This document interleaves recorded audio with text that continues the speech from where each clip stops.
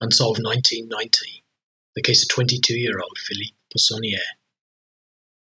Phillipe Personnier was stabbed to death in a pub toilet at the Paxton's Head in Knightsbridge on 12th of February 1990. The police were called to the Paxton Head shortly before closing time to discover him dead. He had suffered 4 deep stab wounds to his lung, liver and arms and had died almost immediately. He was from France. He had been in London for just 1 week and had been studying at the International College in Piccadilly and had been living in Wembley. His body was identified by his mother, who had lived in Earl's Court Square. A 21-year-old Frenchman, the cook, who had lived in Longridge Road, was tried for his murder at the Old Bailey, but acquitted in September 1990. The Frenchman had been arrested shortly afterwards at his home, and no blood was found on his clothes or the knife that the police claimed had been the murder weapon. However, he had been picked out in an identity parade by a soldier as the murderer. It was said that a young soldier who had been stationed at the nearby Knightsbridge barracks had witnessed the murder.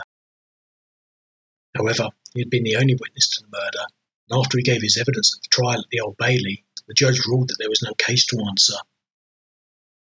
It was heard that the soldier's identification of the French cook had been undermined in every way.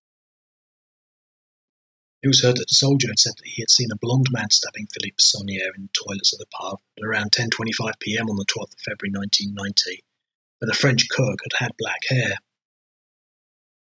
It was also heard that he had said that he had heard the French cook talking to his friend in English, which the defence said would have been unlikely for 2 Frenchmen. The soldier had said that when he had gone into the toilet at the pub, that the door had been held against him and that he had had to push it open. He said that he then saw 2 men, saying, one had his back to him, he was pulling with his left hand a man who was facing him. He said that the 2 men were struggling, and it was then that the stabbing took place, after which the attacker escaped. The murder weapon was not found. Following the acquittal at the Old Bailey, the police said that they would be starting a new hunt for the killer, but nothing more about the case is known.